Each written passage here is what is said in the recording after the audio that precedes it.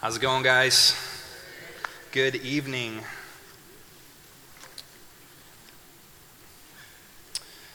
Well, for those of you that I don't know, I think I know most of you guys, but my name's Sam. I'm one of the pastors here at Heritage, and if you're new, don't worry, the teaching's better than this, so don't be scared away.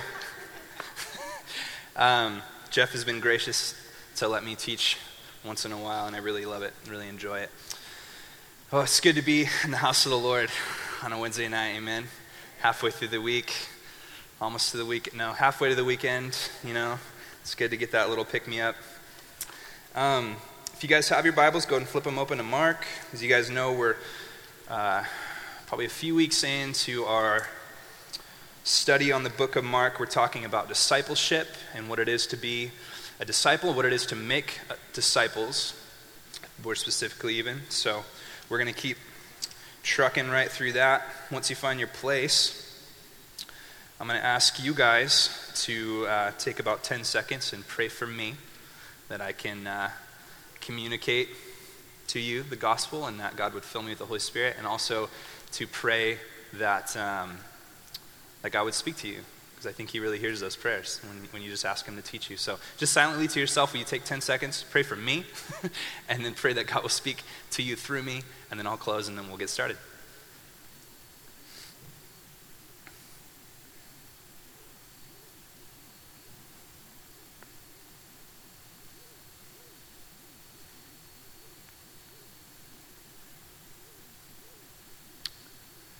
Lord, I pray that you would fill this place with life-changing truth.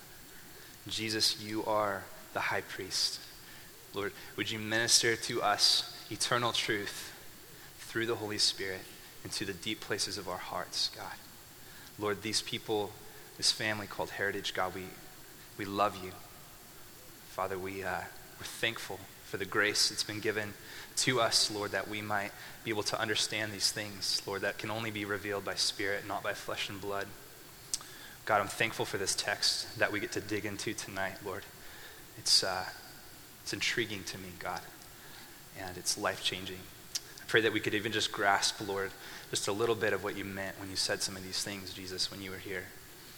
And Lord, I pray we would have a hunger tonight, a hunger to know you better, a hunger to be disciples, a hunger to make disciples, Jesus. In your precious name, amen. Would you guys stand with me as we read the scriptures? It's kind of an old school thing that we never do, but I just want to make sure you're all awake. Some churches, they always do that. You stand for the reading of scriptures out of a respect thing, so we're just going to do that tonight. So Mark chapter 2, we're going to read verses 18 through 28. It says, "Now John's disciples and the Pharisees were fasting. And people came and said to him, 'Why do John's disciples and the disciples of the Pharisees fast, but your disciples do not fast?' And Jesus said to them, 'Can the wedding guest fast while the bridegroom is with them? As long as they have the bridegroom with them, they cannot fast. The days will come when the bridegroom is taken away from them, and then they will fast in that day. No one sews a piece of unshrunk cloth on an old garment. If he does, the patch tears away, and from it the new from the old. And a worse tear is made, and no one puts new wine into old wineskins. If he does, the wine will burst the skins, and the wine is destroyed, and so are the skins. But new wine is for fresh wineskins.' Verse 23, "And one Sabbath, he was going through the cornfields, and as they made their way, his disciples began to pluck ears of corn. The Pharisees were saying to him, 'Look, why are they doing what is not lawful on the Sabbath?' And he said to them, 'Have you never read what David did when he was in need and was hungry? He and those who were with him, how he entered the house of God in the time of Abiathar, the high priest, and ate the bread of the presence, which it is not lawful for any but the priests to eat, and also gave it to those who were with him. And he said to them, the Sabbath was made for man, not man for the Sabbath. So the Son of Man is Lord even of the Sabbath.'" You guys can grab a seat. So as you can tell, that's kind of two chunks of scripture right there. So we're going to take the first chunk, and then we're going to take the second chunk. And I think, hopefully, they will tie together at the end to make one thought here. I love teaching God's word. I love it. You guys see me lead worship on Sundays. I love that too. But I love teaching God's word. It's something that just thrills me to death to be able to spend a ton of time and just get in and really dig into these verses and say, Lord, what would you have for your church? What would you have for your people? It just totally excites my heart. The thing that really frustrates me about it is that my inability to communicate it as deep as God shows it to me. When you spend a huge amount of time on something, on one or two verses or one or two thoughts, God just can show you so much in the depths of your heart, so much more than you can really communicate. And then I have to try to communicate that to you in 40 minutes, and I just can never quite get it across as exciting as it is, but I'm going to do my best. This section of scripture is fascinating to me. I've always read this scripture about the wineskins and this new cloth, and I'm like, man, that's just so mystical. Jesus, you're just like, that's so cool. What does that mean, And then I just keep reading. I wouldn't find out. But it's just an intriguing section of scripture. Jesus just throws this really kind of philosophically cool picture back at these people. And so we're gonna look at that tonight. So splitting it up here a little bit, let's just start with verse 18 and 20. Verse 18, now John's disciples and the Pharisees were fasting. We're going to talk a little bit about Pharisees. I'm going to get a little bit of groundwork there. We're going to talk about fasting. Continuing on, and people come and said to him, why do John's disciples and the disciples of the Pharisees fast, but your disciples do not? And Jesus said to them, can the wedding guests fast while the bridegroom is with them? As long as they have the bridegroom with them, they cannot fast. And then he says, the days will come when the bridegroom is taken away from them, and they will fast in that day. So here we have this scene of these people noticing that Jesus and his disciples are not fasting when religious leaders, the Pharisees, and their followers, their so-called disciples even, are fasting. And John the Baptist, who's still active in ministry at this time, he's on the scene, and his disciples are fasting. And here's Jesus and his disciples, and they're not. So it's raising curiosity. So the people come to Jesus and they say, what's the deal? Okay. Now I want to do just a little bit of hard work here first. It might be a little boring, but I think it's going to set the stage better for the point in the end. Okay. I want to talk about Pharisees a little bit. Some of you guys probably already have some understanding about the Pharisees, but there's a few things I want to point out, specifically as to why the Pharisees would have been such a big part of this question. Okay. The Pharisees were the standard for any kind of religious ideal. So in their time, if they were going to compare anyone to what they thought religion was, or what they thought a religious person was, or a religious association, they would be looking at the scribes, they would be looking at the Pharisees. Okay, they were the top dogs religiously of that time. So that's who they would be comparing Jesus to. Okay, so they're very prominent in this culture. When they think religious, when they think even spiritual, they think Pharisees. Okay, so they're sort of the bar, right? As far as they're concerned, they're the bar that's set, and they're going to be consistently comparing Jesus to that bar. These Pharisees, Pharisees and the scribes had written over the years commentaries on commentaries on commentaries. You guys know what a commentary is? That's sort of like an exposition or an explanation of the scripture. So these Pharisees had written tons and tons and volumes of breaking down the law into these specific things, to where every jot and tittle was literally could be like every aspect of the law. They would take a law and then they would write 50 precursors to that law. So for instance, like we're going to talk about today with the Sabbath. Okay, you can't work on the Sabbath. Well, what does that mean? The Pharisees would break that down. Well, you can walk this many feet, you can carry this many sticks. Specific stuff. They had broken that down, and they'd literally put that on people as the law, even though it was really commentary on the commentary on the commentary on the law. It wasn't necessarily the original law or what the law was intended to be. This was the Pharisees. This is what they did. This is what the scribes, this is what they did. One commentator says it well, and this is a little wordy. I'm paraphrasing a little bit, but it's good. It says, by Jesus' day, the original fervor and vitality of Phariseeism had hardened into a religious formalism. Okay, so something that happened over time. Pharisees and scribes weren't always necessarily this far off base, but over time, in Jesus' day, they found themselves extremely hardened. It says their conformity to legal prescriptions replaced the importance of the heart Catch that? Their conformity to legal prescriptions, as in this law, this Torah is a prescription for anything in life. So any question you have in life is found in a law. It's found in a command, okay? That was what they believed. It replaced the importance of the heart, therefore changing the true intent of the law, which we'll talk about what that is, believing that Torah was prescriptive for all of life. The Pharisees wove an intricate web of regulations around it. Their purpose may have been to honor Torah, the first 5 books of the Bible, but their effect was a confining, even crushing burden on human existence. So they held the Torah in such high esteem that they would put it even over the condition of the heart. They would put it even as a confining and crushing burden on human existence rather than the law being what it was intended to be. Now, again, these were the people that they would compare Jesus to. These Pharisees, these scribes. These were sort of the bar that was set as far as they were understood of what it meant to be a religious person. And we kind of do the same thing a little bit, don't we? Right? I mean, I had this conversation with, I can't remember if it was Jeremy or Jeff, but, if Jesus stepped back on the scene today, how many of you guys went and saw Son of God? You guys see that? I mean, they didn't know what to do with him, right? I mean, he was just like, everything he did, they just didn't get it, right? If Jesus stepped down to the scene today, the first thing that we would do, we would compare him to our religious heroes, right? Well, you're not much like Billy Graham, right? Or you're not a lot like whoever your favorite thing is. I'm not saying Billy Graham's a Pharisee.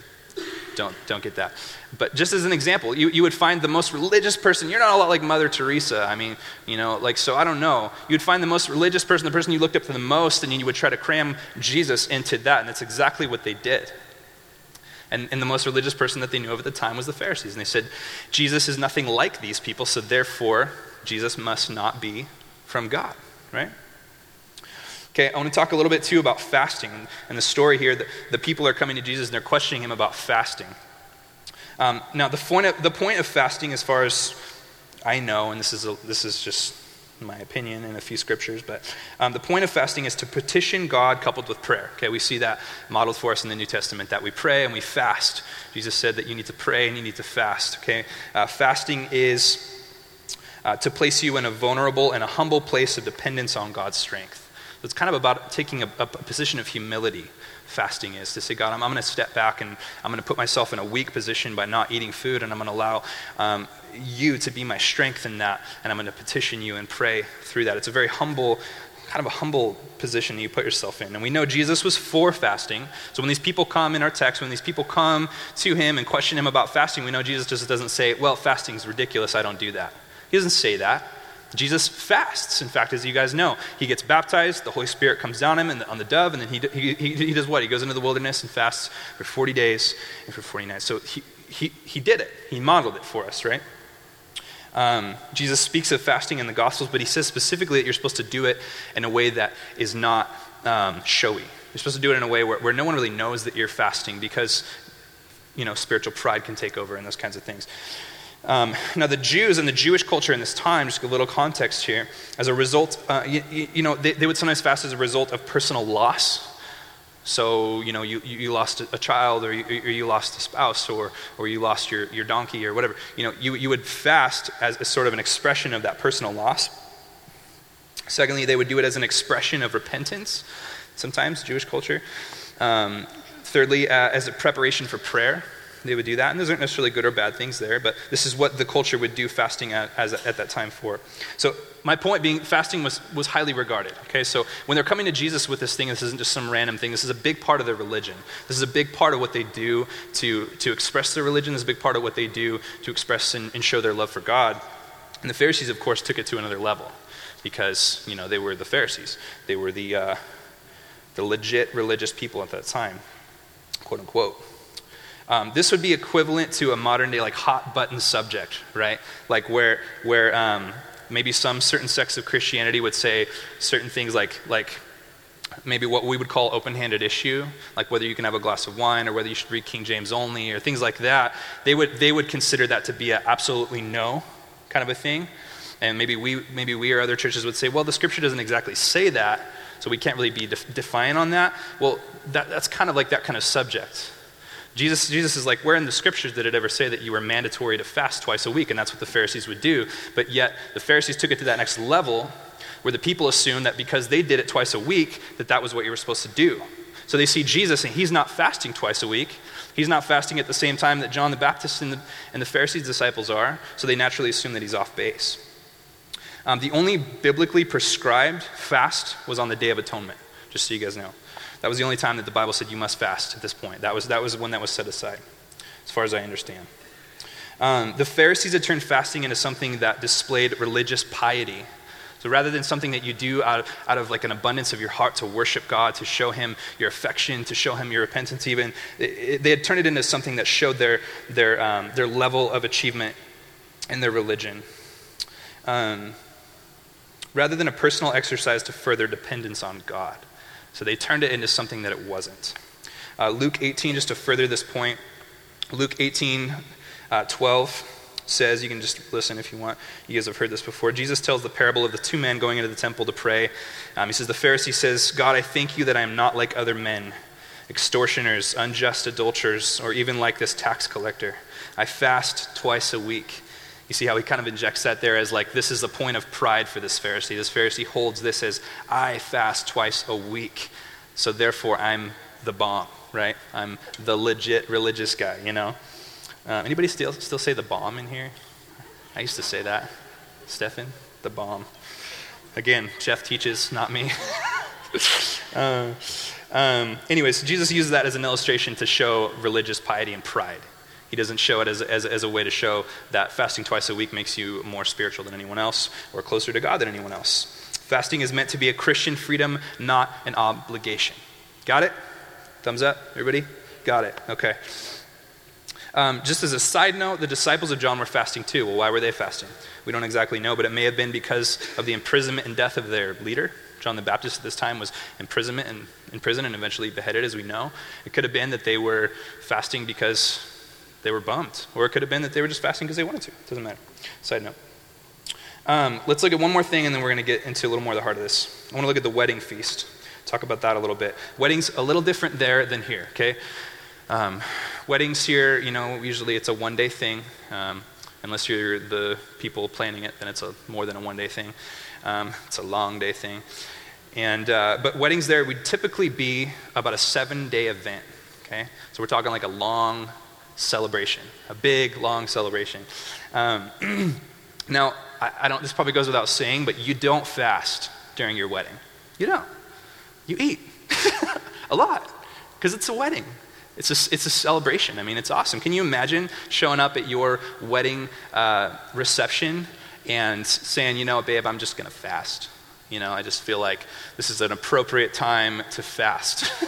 It's just ridiculous. I'm going to have a piece of cake. And then at my wedding, we had lasagna. I had a few pieces, probably too many pieces. It's a celebratory thing. It's ridiculous. So Jesus is bringing up this illustration to counter what these people are accusing him of by not fasting. He's bringing up this to counter it by saying an absurd illustration that it's like saying that you're at a wedding feast and you're not going to eat. It's silly. Now, what's he talking about there? He says the bridegroom. When the bridegroom is with you, you don't fast. You don't. You eat. You celebrate. Now, in Israel, wedding feasts would last 7 days, as I said. Number two, this wedding doesn't end like a typical wedding, though, okay? This is the interesting thing. So a typical wedding, after 7 days after the celebration, the bride and the bridegroom, they go off and they start their life together. Everything happily ever after, right? Any married people here? Oh. Happily ever after. Just kidding. I love you. But this doesn't end that way. Okay, he says, I'm the bridegroom, this is the celebratory. Why would we fast right now? We're celebrating. But then, this isn't exactly how it ends. Now, I can't say I read it because I read maybe half of it, and then I've kind of set it down. But have you guys ever read The Count of Monte Cristo before? Seen the movie? Anyone seen the movie? Come on. Seen the movie? Okay, phenomenal story. I mean, the story is just epic. If you're a guy, you're just like, that's sweet. So what happens is the guy, Edmond Dantes, he's like this 18-year-old, happy-go-lucky, really good guy. He's a fisherman on a boat. He's poor.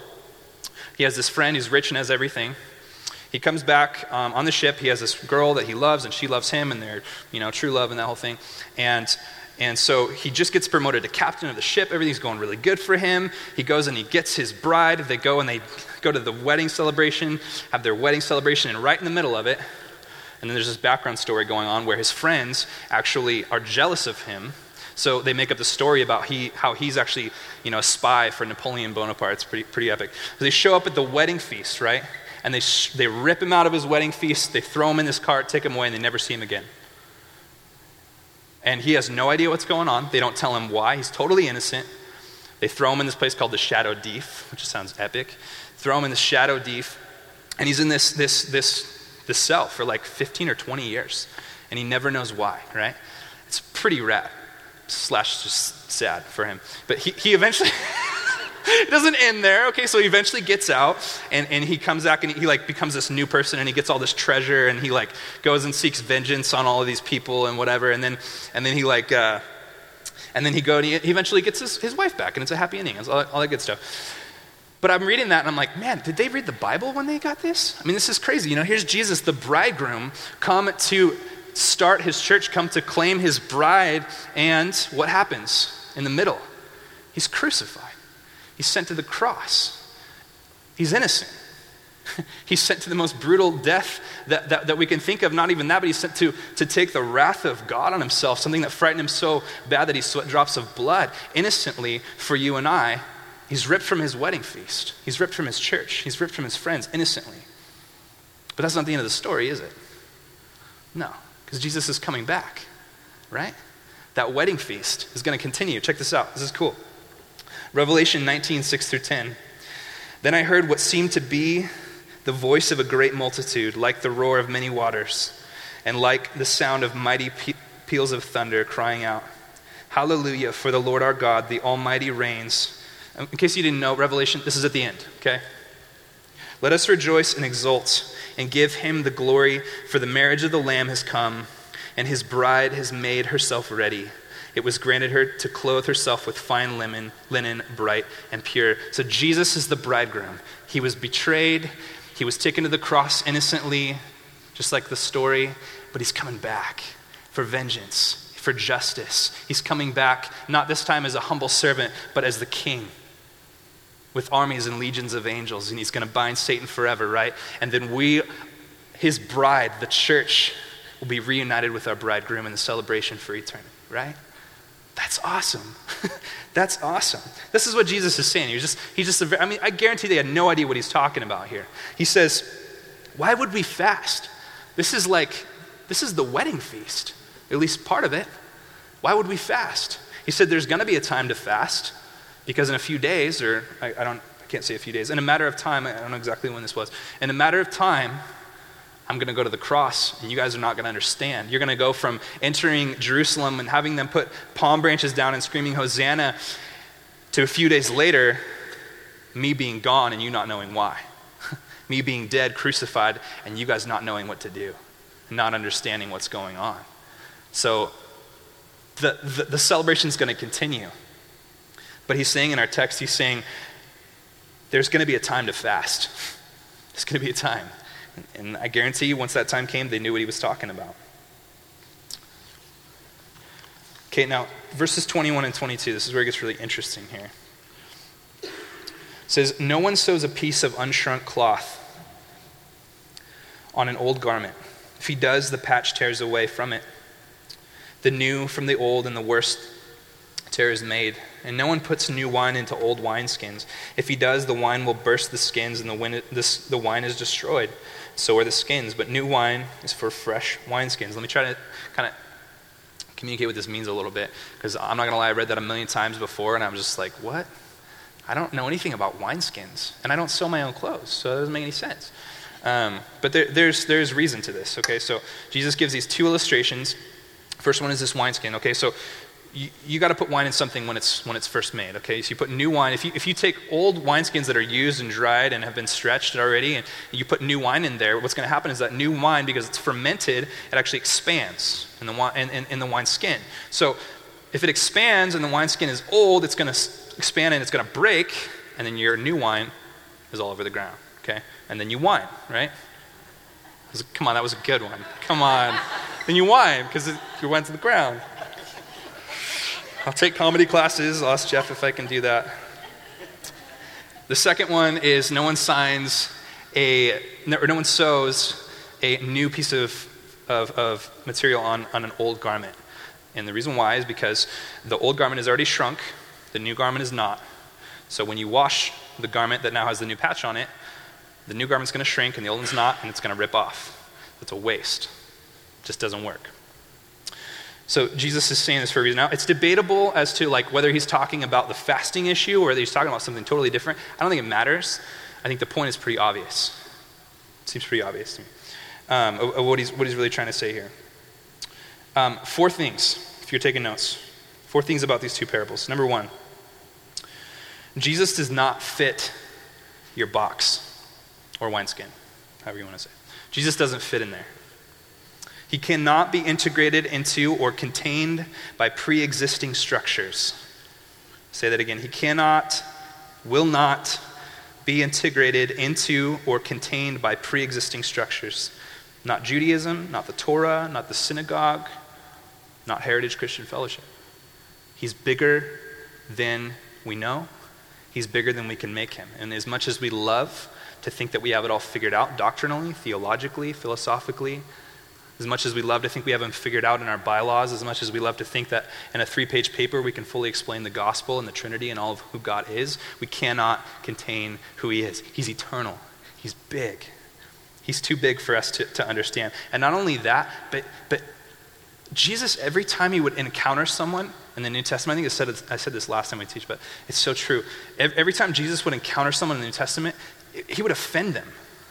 It's like they think they would know what he was going to say or what he should say, and then he would do the complete opposite. He was just so outside of what they could get their head around. Tim Keller says, you know you have encountered the true Jesus because you will always be offended by his sayings. If you're not offended, and what I mean by offended is not like, oh, that was crude. I mean, if you're not offended like, oh, man, I don't know what to do with that. Like, that pricks my heart. Or, oh, man, that really convicts me. That really causes me to just be stirred up.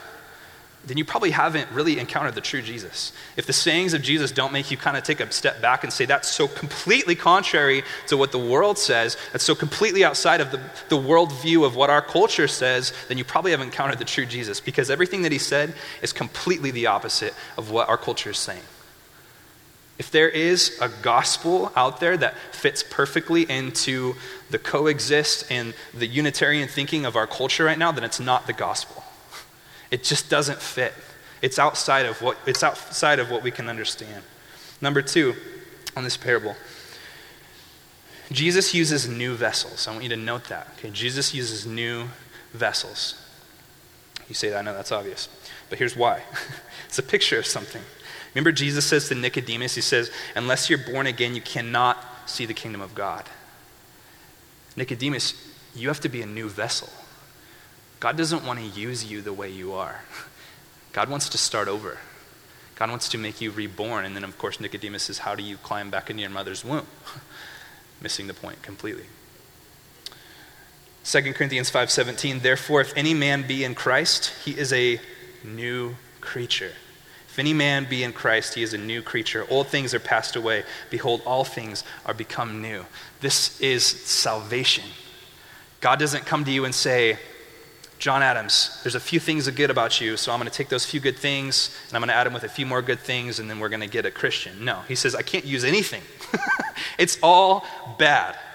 Okay, this is a huge part of our theology you have to understand. Ephesians 2 says that we are dead in our trespasses and sins. So that means that every part of us, every part of our heart is wicked above all things. The heart is deceitful. It is wicked. God wants to start from scratch. And that's what he does when we get saved. He gives you a new heart. He gives you new desires. He gives you a new spirit. He gives you a new hope. He gives you a new name. He gives you new everything. It's awesome. He wants to make you a new vessel. Not salvaging the old, because the old can't handle the new wine. He needs to make you a new wineskin. You know, before I got saved, when I was about 16 or 17, I got saved, and before that, there was a few times, because I'll be honest, like, I'm weird. Like, I knew God was real when I was a kid. Like, I knew he was real, but I just couldn't get saved for some reason. I just didn't want to give up whatever it was I wanted. I just didn't want to serve him yet. But I knew it was real, and I knew that hell was real, and I knew that I was a sinner, and I understood all that. And there was a few times I remember as a kid, I was like, you know what, I'm going to be good. And I'm going to be a good kid now. I'm just going to do it. And it wasn't like, oh God, I'm completely wretched and worthless. Please give me a new heart, give me a new life. It was like, you know what, I'm going to do this thing. I'm going to be good. And the next day, I wasn't good. I mean, just in simple terms. It was impossible for me to do because there was nothing in my heart that was really good at all until Jesus came into the picture. And when Jesus came into the picture, it wasn't like, you know what, I think I'll be good. It was like I was in tears, and I ran to the only place I could find that was quiet, and that was the bathroom, and I cried out to God and worshiped him because I had nothing left. It was him or nothing. God, I'm just sick of myself. I'm sick of the world. I'm sick of what I can produce. There's nothing in me that I like. There's nothing about me that I like, and I like you. So make me look like you. And that was the place that he found me in, and that was the place where he changed me. But he didn't use my wicked heart. He gave me a new one. He made me a new wineskin. Number 3. As a disciple, you will be stretched. I went to the chiropractor yesterday because my back was messed up. And he stretched my back, and it hurt really bad. So I get that. As a disciple, you'll be stretched. Jesus wants to expand in your life and fill every part of you. He will stretch you, and that hurts. Okay? The part of the picture here is that this new wine is put into this wineskin, and it doesn't just stay, it ferments and it grows and it stretches, and these wineskins that are new have to be stretched and pulled. God's more worried about your sanctification. God's more worried about the condition of your heart, the condition of your faith, than he is about your comfort. And sometimes to get the condition of faith that he wants, you need to be stretched. You need to be stretched. Number 4. This is so cool. You need to be filled. You're a wineskin, you need to be filled. If you're not filled, you can't do anything. When we get saved, and some people believe that you get filled later. I don't believe that. I believe that when you get saved, you're reborn and you're filled with the Holy Spirit. You're filled with the Holy Spirit. That's part of salvation. That now it's no longer me that lives, but Christ that lives in me. Everything that I do, like Paul says, I have this new man and this old man, and they war. There's my flesh that wants to do what my flesh wants to do, and then God who lives within me, my new heart that wants to do what God wants to do, and it's this war constantly. But as a wineskin, I'm filled with the Holy Spirit. He makes you a new wineskin, and then you're filled with the Holy Spirit. What a cool picture. Okay, let's look at the next chunk of verses here, and then we'll wrap it up. This one won't be as long. Verses 23 through 28. So after that incident here, one Sabbath, verse 23, he was going through the cornfields. And as they made their way, his disciples began to pluck ears of corn. And the Pharisees were saying to him, "Look, why are they doing what is not lawful on the Sabbath?" And he said to them, "Have you never read what David did when he was in need and was hungry, and he and those who were with him? How he entered the house of God in the time of Abiathar the high priest, and ate the bread of the presence, which is not lawful for any but the priest to eat, and also gave it to those who were with him. And he said to them, the Sabbath was made for man, not man for the Sabbath, so the Son of Man is Lord even of the Sabbath." Real quick on the Sabbath, I just want a little bit of groundwork here, and then I want to get to the heart of that. The Sabbath specifically in Judaism, the Sabbath specifically in Israel at that time, you could say it like this: most of the world's religions esteem sacred places. I mean, they have some place that they hold very high in their religion, that place is holy, that place is set apart, that place is important. Okay, for example, Islam honors Mecca. Don't think I'm smart. I read this in a commentary. Okay, can I just say that? I don't know all this stuff. Islam honors Mecca, Hinduism, the Ganges River, Shintoism, the island of Japan. Judaism also esteems Jerusalem. So each of these religions, they have this holy place that they set as their Mecca. This is the point here. But even higher than Jerusalem, I would say the Jews hold the Sabbath. It's their baby. I mean, it's so crucial to the heart of what they believe. And it's so important. And not only now, and you'll still see that, I guess, if you go to Israel, and I get to go to Israel in a couple months. I'm excited to see that. But especially then, this was a heated thing. The Sabbath was a big deal. It was a big deal. We in the West, we have a hard time kind of understanding that because we don't really live by it. Even a lot of us in the church, we don't think much about the Sabbath or what it really means to keep it holy. They believe the Sabbath is rooted, there's a few things they believe. They believe the Sabbath is rooted in the order of creation and attests to the divine order of the universe. Again, big deal. According to Jewish tradition, God chose Israel from all the people of the earth and instituted the Sabbath as an eternal sign and blessing of Israel's unique status. Okay? Again, they think it's a big deal. The Talmud describes the Sabbath as a holy ordinance of God and ordains that whoever observes the Sabbath becomes a partner with God in the creation of the world and brings salvation to the world. So case in point, they take it very seriously. Real quick, the grievance is that the plucking ears of grain, the disciples are reaping, which is Exodus chapter 31. If you want to write this stuff down, you can. Exodus chapter 31, 13 through 17, it talks about reaping and how that's something you're not supposed to do on the Sabbath. According to Deuteronomy 23, verse 25, snitching grain from a neighbor's field was permissible. Okay, so you could go to your neighbor's field and get a snack real quick. That was okay.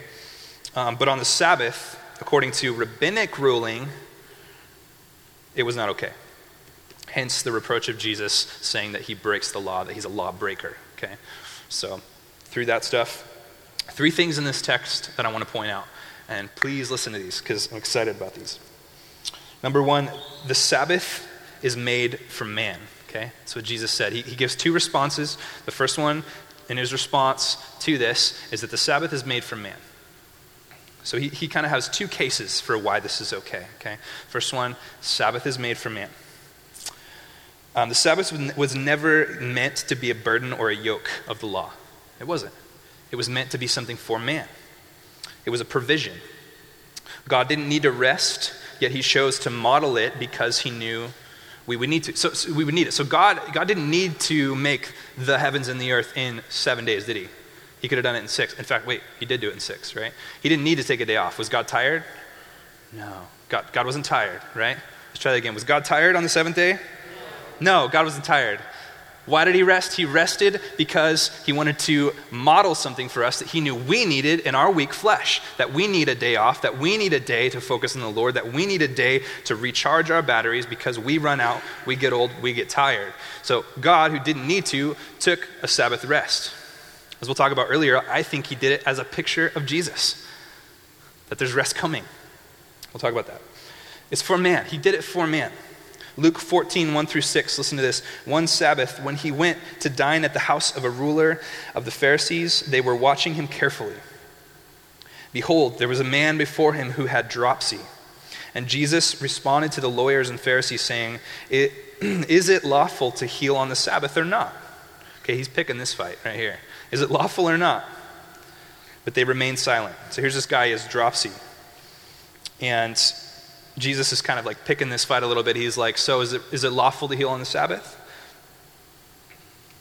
And they remained silent. Then he took him and healed him and sent him away. And he said to them, and this is good, which of you having a son or an ox that has fallen into a well on a Sabbath day will not immediately pull him out? And they could not reply to these things. The point of that there, the reason why I read that is that Jesus is more concerned about you. The law was given for you. You get that? The law was given for you. Now the law in one sense, yes, is the divine and holy nature of God, and it shows us our fallenness. But the law is also, some laws were also specifically given for health benefits, for our benefits, because God loved us. Listen to 1 John 5:3. For this is the love of God, that we keep his commandments, and his commandments are not burdensome. His commandments were given to us because he loves us. They're not supposed to be burdensome. What the Pharisees did, as I talked about, is they made them burdensome.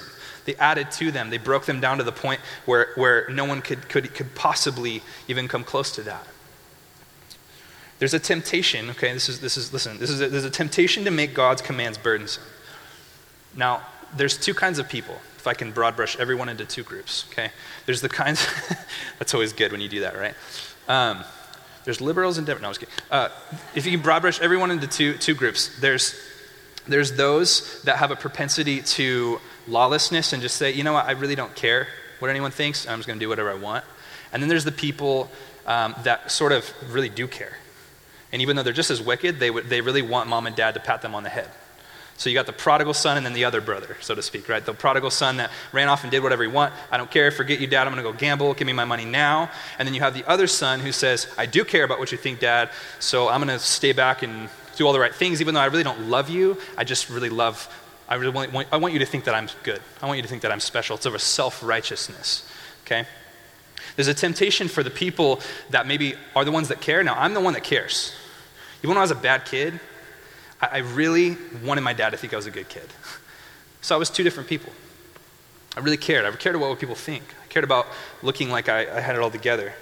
There's a propensity for those people, like me, to make God's commands burdensome when he never meant for them to be burdensome. So you take something that God gave you as a gift, like the Sabbath, and you make it something that God never intended for it to be. You make it burdensome. You make it tiresome. You make it a yoke that you have to pull, even though God made that for you to rest, so you don't work yourself to death. You see what I'm saying? There's a propensity to do that. My wife is so wise. She pointed this out to me, that Satan tempted Jesus with the word, with the scriptures. Isn't that interesting? He tempted Satan with the scriptures. And just like that, he does that with us often. We have this temptation when we come to the scriptures for something that God meant for us to be restful and meant for us to be helpful and meant for us to be truth and life-giving, to make it a yoke, to make it law, to make it religious, to make it something that burdens us, to make it something that doesn't free us but bogs us down. That's the temptation there. The Sabbath was never meant to be something that was a bond. The Sabbath was meant to be something that was given as a gift. It was given as a gift for people. Number two, things in this text here. Jesus is Lord of the Sabbath. Okay, so again, he's giving these reasons why him and his disciples eat some corn in a cornfield on the Sabbath day. Jesus says, I'm the Lord of the Sabbath. Read it in verse 27. He said to them, the Sabbath was made for man, not man for the Sabbath. We talked about that. Verse 28, his second response. So the Son of Man is Lord over the Sabbath. Right there, the Son of Man. What's he talking about? I don't know how to say it plainly. He's God. Who made the Sabbath? God. Who is Jesus? God. You guys are calling out God for not doing what he said for you to do, and he made you. It's just ridiculous. Of course, they don't get that. In John 12, 14 through 22, my Father works unceasingly, and so do I, Jesus says. In other words, okay, God made the world in 7 days, but he could have done it in 6. He did do it in 6, right? He didn't need to do it in 7. Now, is God still taking a Sabbath? Yes or no? Is God still? No, he's not taking a Sabbath. If God was still taking a Sabbath, we'd all be gone, because all God has to do is let go. All he has to do is let go. I mean, he's holding all this stuff together. Scientifically, there's things out there that scientists just can't figure out how it works, and what's holding it together? Yeah, that's God. He's holding it together. And if he took a day off, it's all gone. It all comes apart. God doesn't take a day off. Who is Jesus? He's God. He said, my Father in heaven doesn't take a day off. I don't take a day off because I'm God. So why are you guys questioning me on this? I think there's a principle here for us too. This might be a side note, but I think as a principle is, who are we to question God? Who are we to question God? I hear this so many times. It just doesn't seem loving of God to send people to hell. Okay, let's think about that. Who told you what love is? God. Who put that in your heart that tells you whether something is loving or not loving? God. Who is love? God. So who are you to say that that's not loving? Who are you to say that's not loving? God knows what loving is because he is love. The only reason you know or have a fraction of an idea of what love is because God placed that in your heart so that you even have a tiny idea of what that is. And the same thing here. What are you doing eating on the Sabbath, Jesus? I made the Sabbath. I'm the Lord of the Sabbath. I don't rest. My Father doesn't rest, and I don't rest. That's awesome. Number 3, and this is the important one. This is what's really cool. If we could just get this tonight. Write this down, would you, if you're taking notes? Jesus has become our Sabbath rest. He's become our Sabbath rest. I gotta tell you guys, like I said earlier, man, my back on Sunday, like I have like a bulge disc or something in my back to where like I could barely walk. On Monday and Tuesday, I sat Monday and Tuesday at the chiropractor, a total of 6 hours, and they zapped me and poked me and popped me and jumped on me, and it was traumatizing. But man, I couldn't rest, you know? How much of our life do we spend wanting to rest? Like, I can't wait till the vacation in the summer because I'm going to rest. Like, I can't wait for the next 3 hours to get off work so I can go home and rest. And then you get home, it's really not restful. You get on your vacation, you're really not restful. I can't wait till retirement so I can rest. I can't wait till my bank account's big enough so I can stop losing sleep at night that I might not have enough money to pay the bills. Then I can rest. Can't wait till I have the right job because then I don't have to stress about how much I hate my job, and then I can rest. Can't wait till I find the right wife, the right husband, then I could rest. Can't wait till we have the right amount of kids, then we could rest. Can't wait till our kids are grown because then I can rest. Right? We just want to rest. We're tired. I mean, we're designed that way. We're designed to want Sabbath, but not Sunday. Sunday is not restful for me. I got to set up all this stuff, and I got to take it all down. I get here like 5 a.m. I love it. I love leading you guys in worship. It's a lot of work. I'm telling you what. I want to go home after church and rest. I'm tired. We are wired to want to rest. We're wired like that on purpose. But our rest is not found here. Jesus is the Sabbath. They're coming to Jesus and saying once again, why aren't you fasting? Because I'm God and I'm here. Why would they fast? Why are you eating on the Sabbath? I am the Sabbath. Jesus says I am the Sabbath. Listen to this. This is cool. Matthew chapter 12, verse 4 through 8. You might write it down and check it out later. Jesus says, and this is the parallel text, or have you not read in the law how on the Sabbath the priests in the temple profane the Sabbath and are guiltless? Listen, I tell you something greater than the temple is here. I read that again. I tell you, something greater than the temple is here. What is it? Jesus. He's the greater temple. He's the greater Sabbath. He's the greater priesthood. He's the greater king. He's the greater David. He's the greater Joseph. He's the greater Moses. He's the kingdom. He's everything. I had a Jehovah's Witness one time. They asked me what I thought the kingdom was. I said, Jesus. They looked at me like I had worms crawling out of my ears. I'm like, it is. He's the kingdom. He's the glory. He's the priesthood. He's the temple. He's everything. Jesus says, I am the Sabbath. I am your Sabbath rest. Listen to this. Hebrews 4, 9 through 10. So then there remains a Sabbath rest for the people of God. For whoever has entered God's rest has also rested from his works as God did from his. Jesus is our Sabbath. That's good news. If we're going to be disciples, we got to get that because you're going to get tired. You're going to get burned out. And you got to know where your Sabbath is. We should be living Sabbath lives. Taking one day off a week is not going to make you rest. Going to Hawaii for 3 weeks every year is not going to let you rest. Retiring is not going to let you rest. The only thing that's going to let you rest is Jesus. He's your Sabbath. He says what? He says, come to me all who labor and are heavy laden, and I will give you rest. He's our yoke. Take my yoke upon you and learn from me, for I am gentle and lowly in heart, and you will find rest for your souls. For my yoke is easy and my burden is light. I find it interesting. It was the law that made these Pharisees put this burden on Jews in Judaism. But Jesus says, I am the law. I am the truth. I am the word. And I'm your yoke. If the law is burdensome, then you don't have me on. You have a religion on. If your Christianity is burdensome, it's because you're not wearing my yoke. I've designed it for you. I've made it specifically for you to wear, and it's supposed to be restful. Discipleship. Think about the disciples. Okay, this is my last thought. Think about the disciples.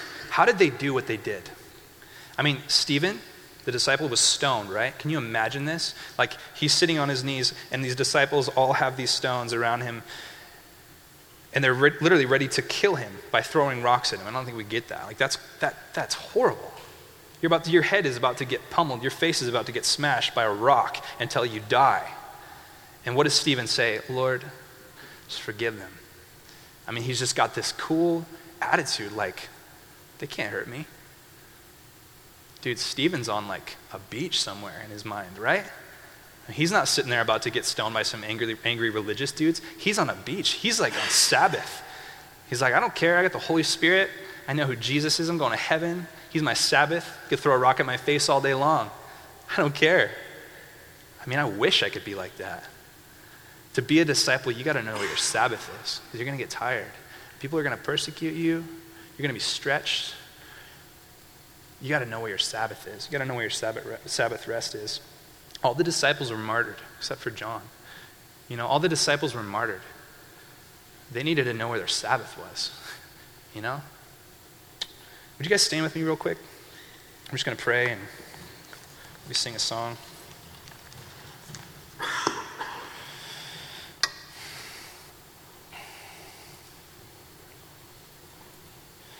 Lord, I need you. Oh, I need you. Every hour I need you. My one defense, my righteousness. Oh God, how I need you. Lord, I need you. Oh, I need you. Every hour I need you. My one defense, my righteousness. Oh God, how I need you. Jesus, you're our Sabbath. I just pray we would know that, we would claim that, we would believe that. Pray you would fill us with your Holy Spirit, with new wine, God. Pray you would stretch us, Lord. Pray, Father, that we would not cram you into something that you're not supposed to be crammed into. I pray, Lord, that we would be part of the new kingdom, Lord, not the old religion. Thank you for Christianity over Judaism, God. I thank you that we're free in you, Jesus, that you're our priest, our king. Thank you that you paid for our sins, that you've given us a new name, a new heart, a new life. God, teach us at Heritage to worship you. Teach us at Heritage to cling to you, to long for you, God, to desire you above air. Thank you for this scripture. I pray it would not just be a message, but that this scripture would be written on our hearts. And when we come back to it, we would be reminded that you're our Sabbath. We love you. In Jesus' name, amen.